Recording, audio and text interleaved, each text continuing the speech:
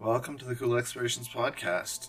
I'm your host, Tony Peters. Today we will be interviewing Dr. Rob Kelly of the Rob Kelly Recovery Group. Rob Kelly and his recovery group, they help people get through addiction and get to a place in their life where they no longer feel that they are needing that addiction and they can get past that. So it's very important work that they do, and you can check them out at robkelly.com. That's Rob, ROBB, Kelly, KELLY.com. Subscribe to this podcast to get exclusive access to the after show Shooting the Breeze. So today we have Rob Kelly from the Rob Kelly Recovery Group. He's going to be talking about addiction and the treatment plans that they use. So with that, why don't you introduce us to yourself? Just tell us briefly about what you do and who you are. No problems. Thank you, Tony. My name is Rob Kelly. I'm a double PhD. I work in the addiction field. We have a private concierge addiction company. It's 98% telehealth. And we've been doing this for over 20 years, I think. So, yeah, I really enjoy it. I have lots of people, worked with around 7,000 people over that period. And just love what we do because we do what we love. Awesome. Yeah, and the work you do is very important. It's something that society needs desperately right now. So thank you for doing that work. I would love to hear your testimony and how God's currently working in your life and how he brought you into what the work that you do. Wow. Okay, I'm going to try and cram this in real quick because it'll take about 2 hours usually. Well, I took my first drink at the age of 9. I was a choir boy at the time. Unfortunately, I got molested by my choir master and kind of turned me away from the church completely and God and religion as a whole. I'm still not religious. I'm spiritual, which I'll go into. But yeah, I mean, over a period of time, alcohol just took control of me. What I know now, but didn't know then, it's a predisposition. I was passed this down from generations and generations. So when I took that first drink of alcohol, all bets were off. It was always going to end 2 ways. I was either going to get help or I was going to die. And, along the way, I thought lots of things would stop me drinking. I thought getting married would stop me drinking. Didn't happen. First child didn't happen. Second child didn't happen. And it was just out of control towards the end. I put my kids in dangerous situations as if young infants, as in 1 and 3 they were at the time when it really got bad. I'd leave them in cinemas when I'd come out to get a drink and find out I had to drive 6 miles to the nearest liquor store, off license, drive back, and all the lights in the cinema was on. The police were there because I'd left these 2 young babies. It was just absolutely a nightmare. I was out of control. I'd hurt my wife. I stabbed her 3 times one night because she wouldn't let me finish drinking my bottle of vodka. And it was just not like me. I was like the devil was in me, and I was going to die. So, unfortunately, or as I say now, fortunately, my kids went, my wife went, a house, cars, holiday home, business. Mom and dad won't speak to me, but sister and brother disown me. And before I'm a blink of an eye, I've lost the big house and the cars, and I was sat on the streets homeless for the first time in my life, thinking, what the hell just went wrong? Still didn't think I had a problem though. I stayed on the streets for 14 months. Robbing, stealing, hurting people, stealing wallets, stealing money off them, and lived in Piccadilly Gardens for 14 months. And then one day, one evening, should I say, Sunday night, Monday morning, about 2-ish maybe, I was walking around the industrial estate in central Manchester. There's nobody there, no people, no cars. It was pouring down. I was coming out of a blackout. I dropped down to my hands and knees and I started to cry like a baby. I wasn't crying because I'd lost my wife, my kids, my houses, my money, all my family. I wasn't crying because of that. I was crying because the first time in my life I realized that I couldn't stop drinking. And it took all of that for me to realize. So what I did is when I was on my knees, I was crying. And I don't know why, Tony, I don't know why to this day, but I looked up to the sky and I said, if there's a God up there, I can't do this on my own anymore. And I really meant it. I mean, I was done.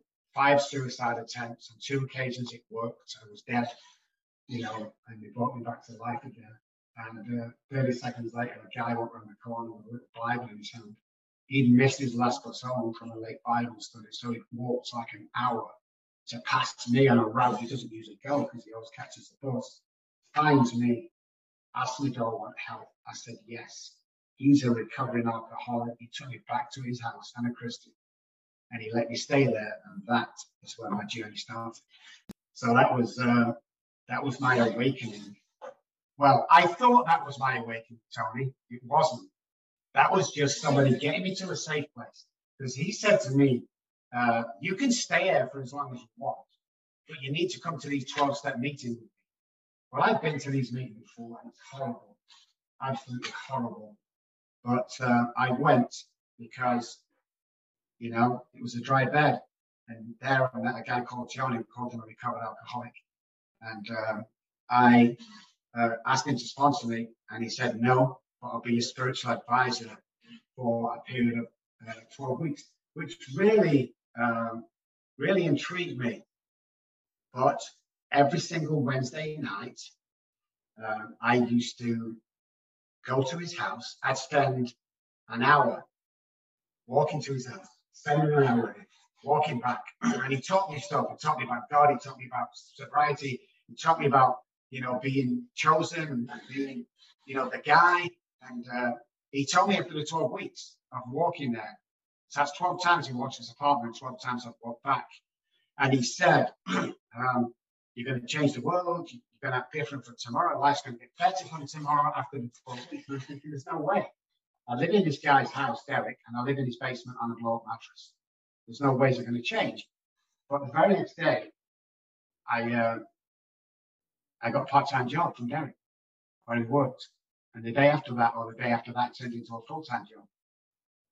Later, during the second week, somebody gave me a little car to drive around in. So when I got my first pay packet, my life had changed. And I went to the gas station, or petrol station, and I bought a little card and a little teddy bear. So all I could afford, a little teddy bear. And I wrote on it, thank you, John, for introducing me to God. And God took the compulsion to drink away. And I walked back to his house, and when I got to his apartment, there was nobody there. It looked as if it was just dark. So I was knocking on the door like I'd done 12 times before, and the next door neighbor came out on the right side. He says, can I help you?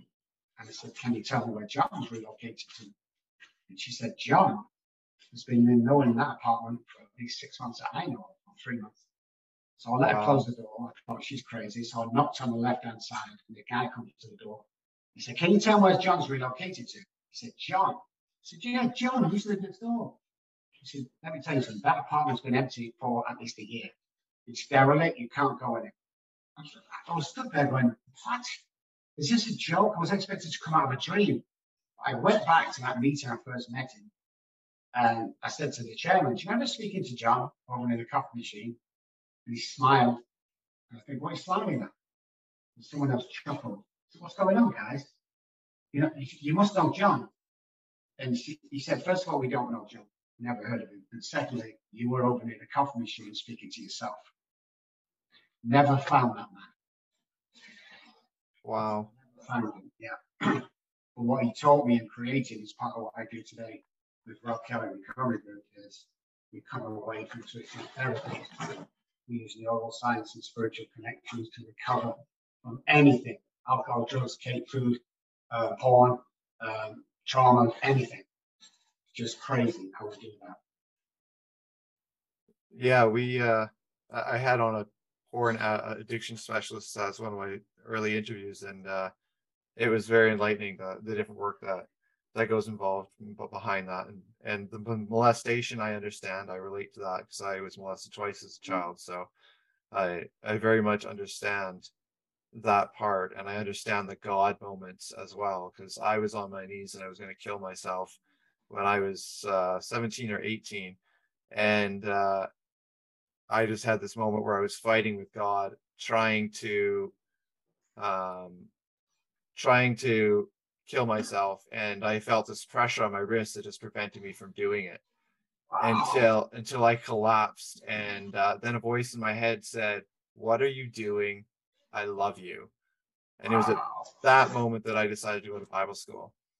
And Wow. it really changed my life. And God does intervene and in those kind of ways. So I understand that, God is powerful, and he manifests himself in so many different ways to us, and we just have to pay attention and listen and be willing to do that.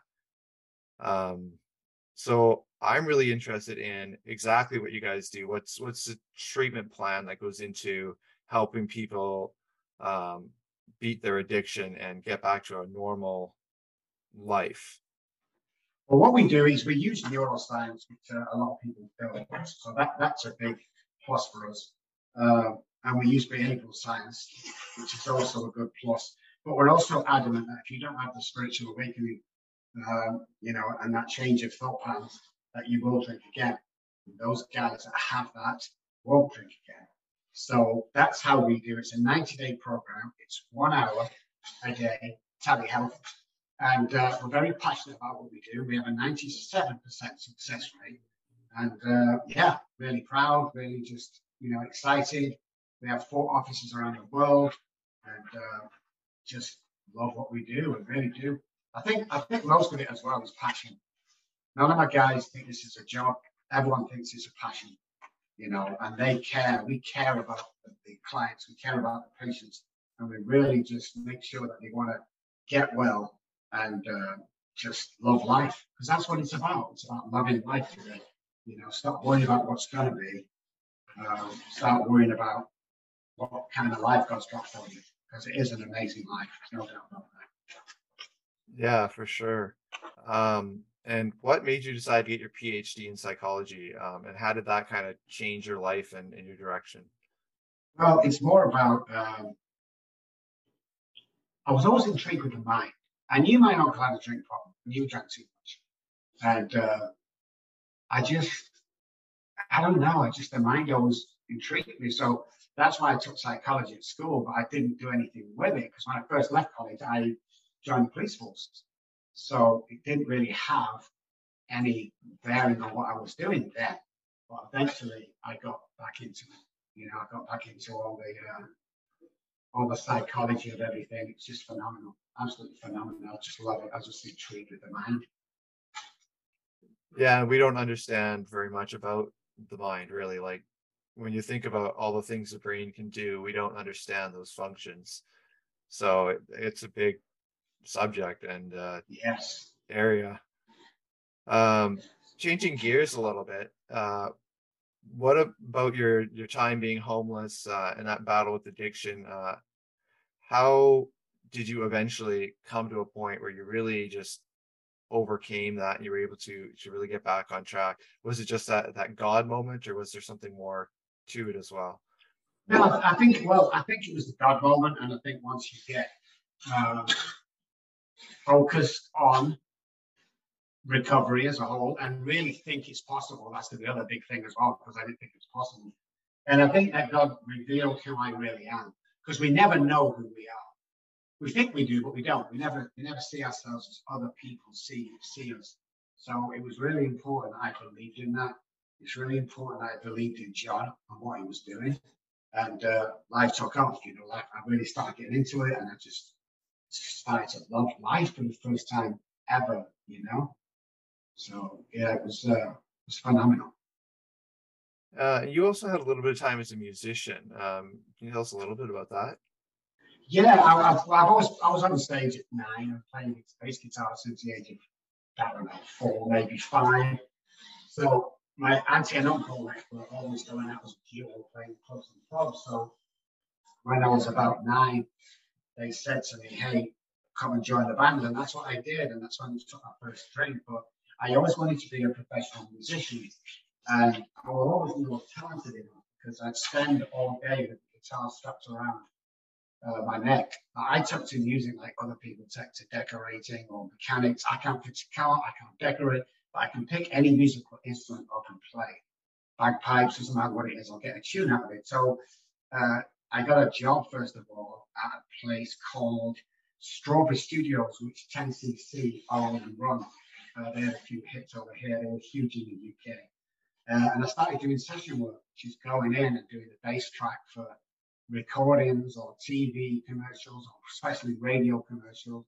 Before we had all the computers, you actually go in and play these tracks separately.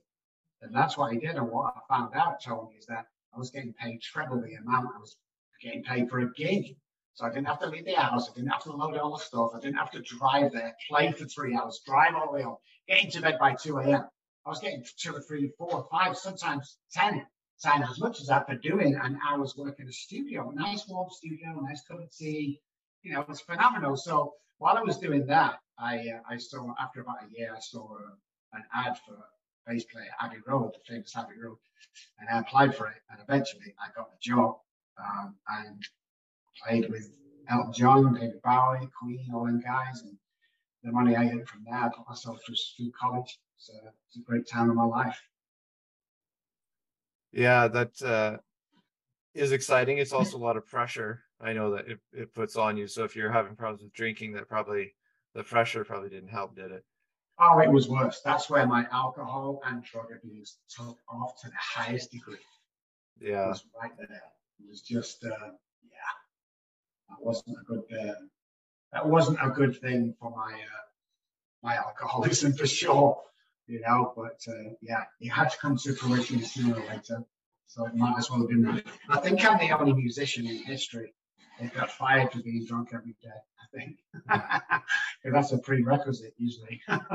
Yeah, I think that's the story, sadly, with a lot of artists that are out there.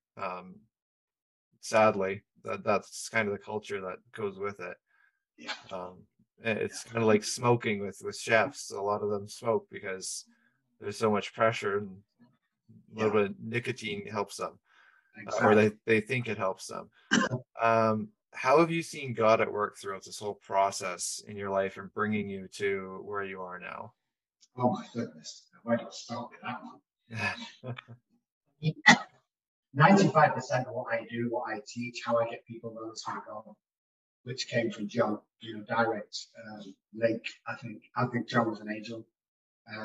And what I do is miraculous, they tell me, but I know it's not really me. I know that I've been chosen as a vessel. I'm very successful in what I do because it's God's program, not my program. I have to remember that. So every time I see myself on TV or commercials or wherever, speaking at large venues, I can remember this is God, not me. I never, and here's something that freaks people out. You'll get it, Tommy. I never prepare what I'm going to say for a speech. I did this huge tour once, and there were 3 of us to go on. One before me, then me, then one after me. And they all had these bundles and notes on, because there was like, I don't know, 90 or 100,000 people in all. And they were so, I was nervous because I didn't have anything, but I never have anything. My idea is when I walk on the stage, God will get me by the time I get to the podium, and He has done every single time.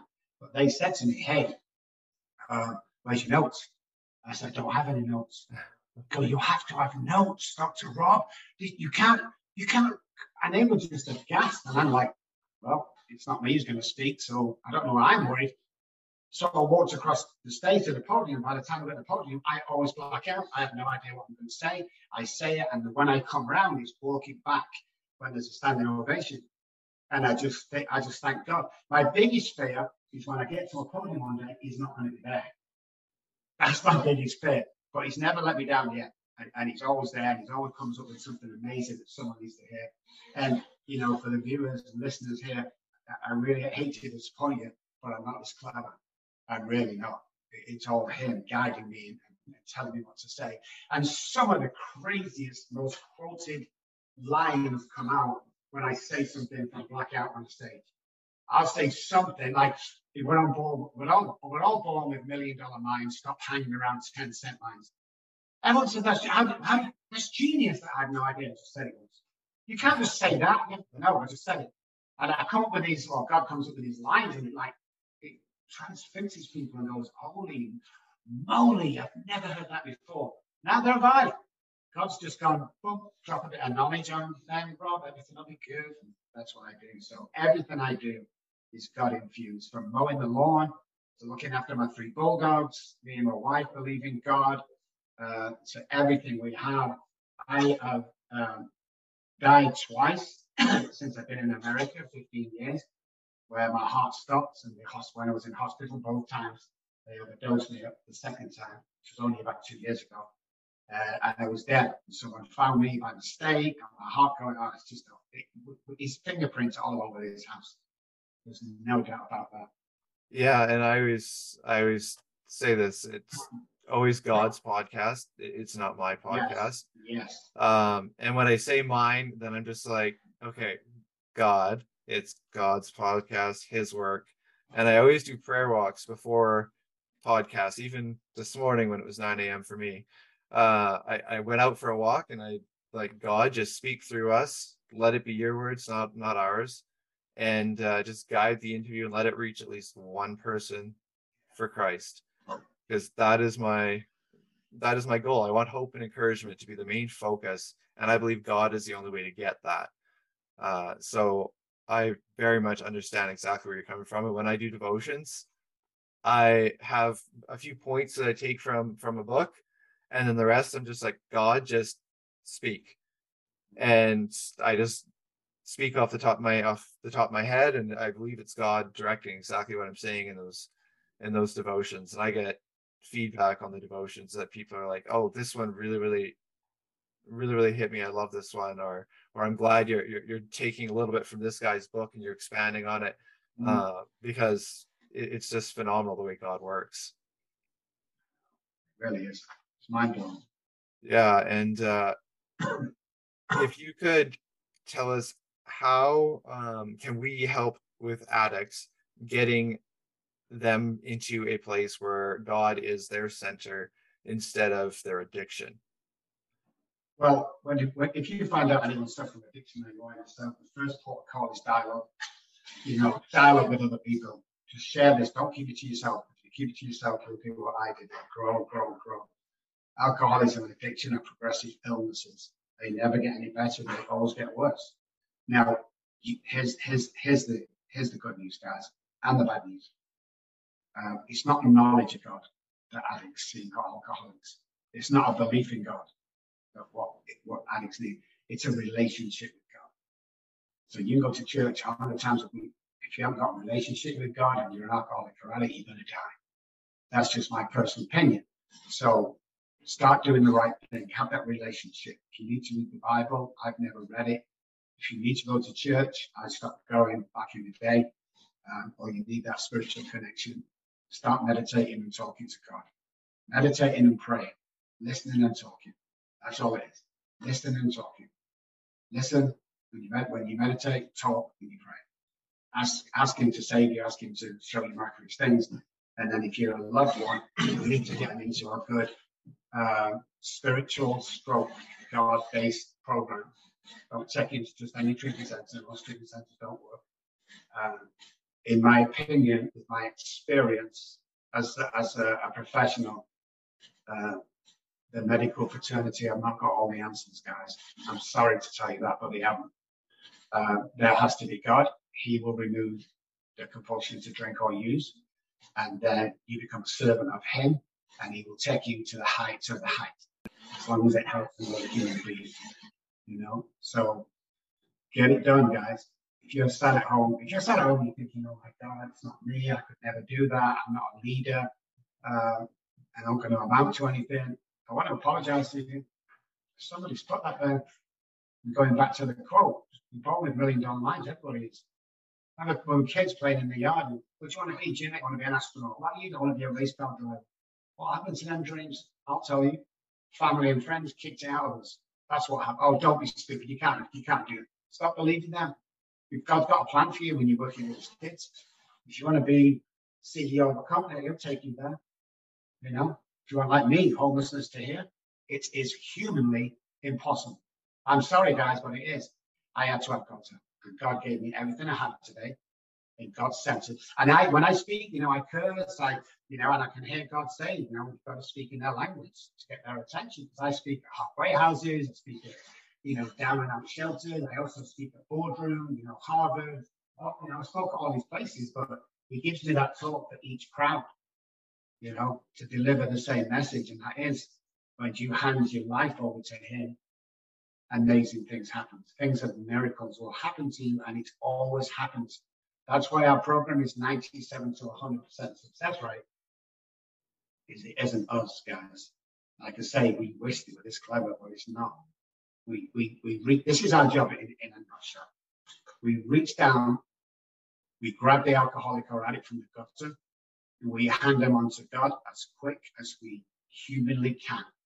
And once we do that, and he's got it, and they have the spiritual awakening, and they have the change in neural pathways, which is the change of mind, not only will you never drink and use again, but you will go on to help millions of other people with the ripple effect.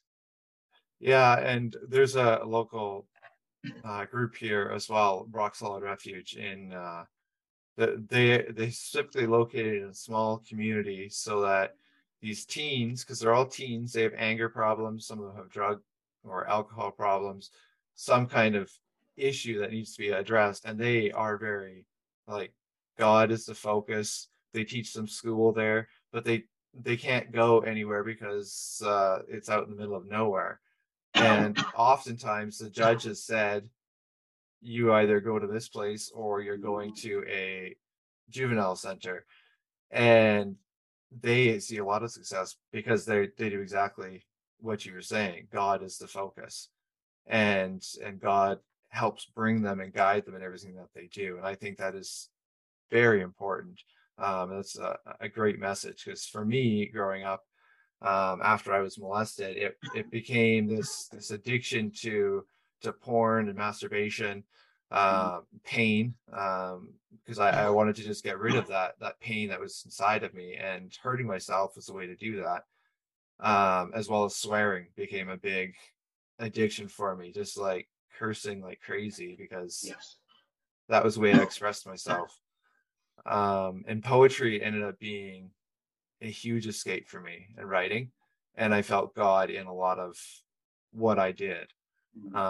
So I understand again exactly what that was, because without God I never would have overcome that. I never would have changed. I would probably still be doing that same stuff today if it wasn't for the work of God. Excellent. I love it. If you could give one piece of advice for people who are battling addiction, what would that one piece of advice be? I know it's fully recover from this disease. Fully recover. I'm a recovered alcoholic. Recovered doesn't mean cured. It means to gain one's health and state of mind. Addiction, we don't have a drinking problem, we have a thinking problem. Alcoholics are allergic to the ethanol in alcohol. Drug addiction is slightly different, but they present the same. So the question is always, the answer is always the same, guys. You can recover, just get the right help, and it will be okay. Hate to spoil the ending for you, but it's going to be okay. Yeah. Like guys used to say to me, and it always is. That's crazy, Yeah, and it becomes for me, it became a prayer. Like when the temptation is there, it's like, God, take this temptation away, because I know I can't do it without God. Exactly. So thank you for coming on. I really, really appreciate that. Thank you for tuning into the Cool Explorations podcast, where we have just been interviewing Dr. Rob Kelly and talking about the Rob Kelly Recovery Group, where they do help with addiction. And I hope that you'll check out the work that they do there. It's very, very important. And if you are in need of that kind of service, or you know someone who is, this is definitely a group that you should be checking out, and you can check them out at robkelly.com. That's ROBBKELLY.com. Well, I have just been blessed with so many people who are requesting to be on the show, and I'm impressed with how many people want to share their testimonies or what they're doing for the Lord right now. If I haven't got back to you, I promise I will get back to you. I look forward to speaking with each of you and interviewing you, and keep tuning into the show. There's lots of new people that are coming on here, and if you're considering wanting to come on the show, just shoot me an email at tpeters745@gmail.com, and I will get back to you.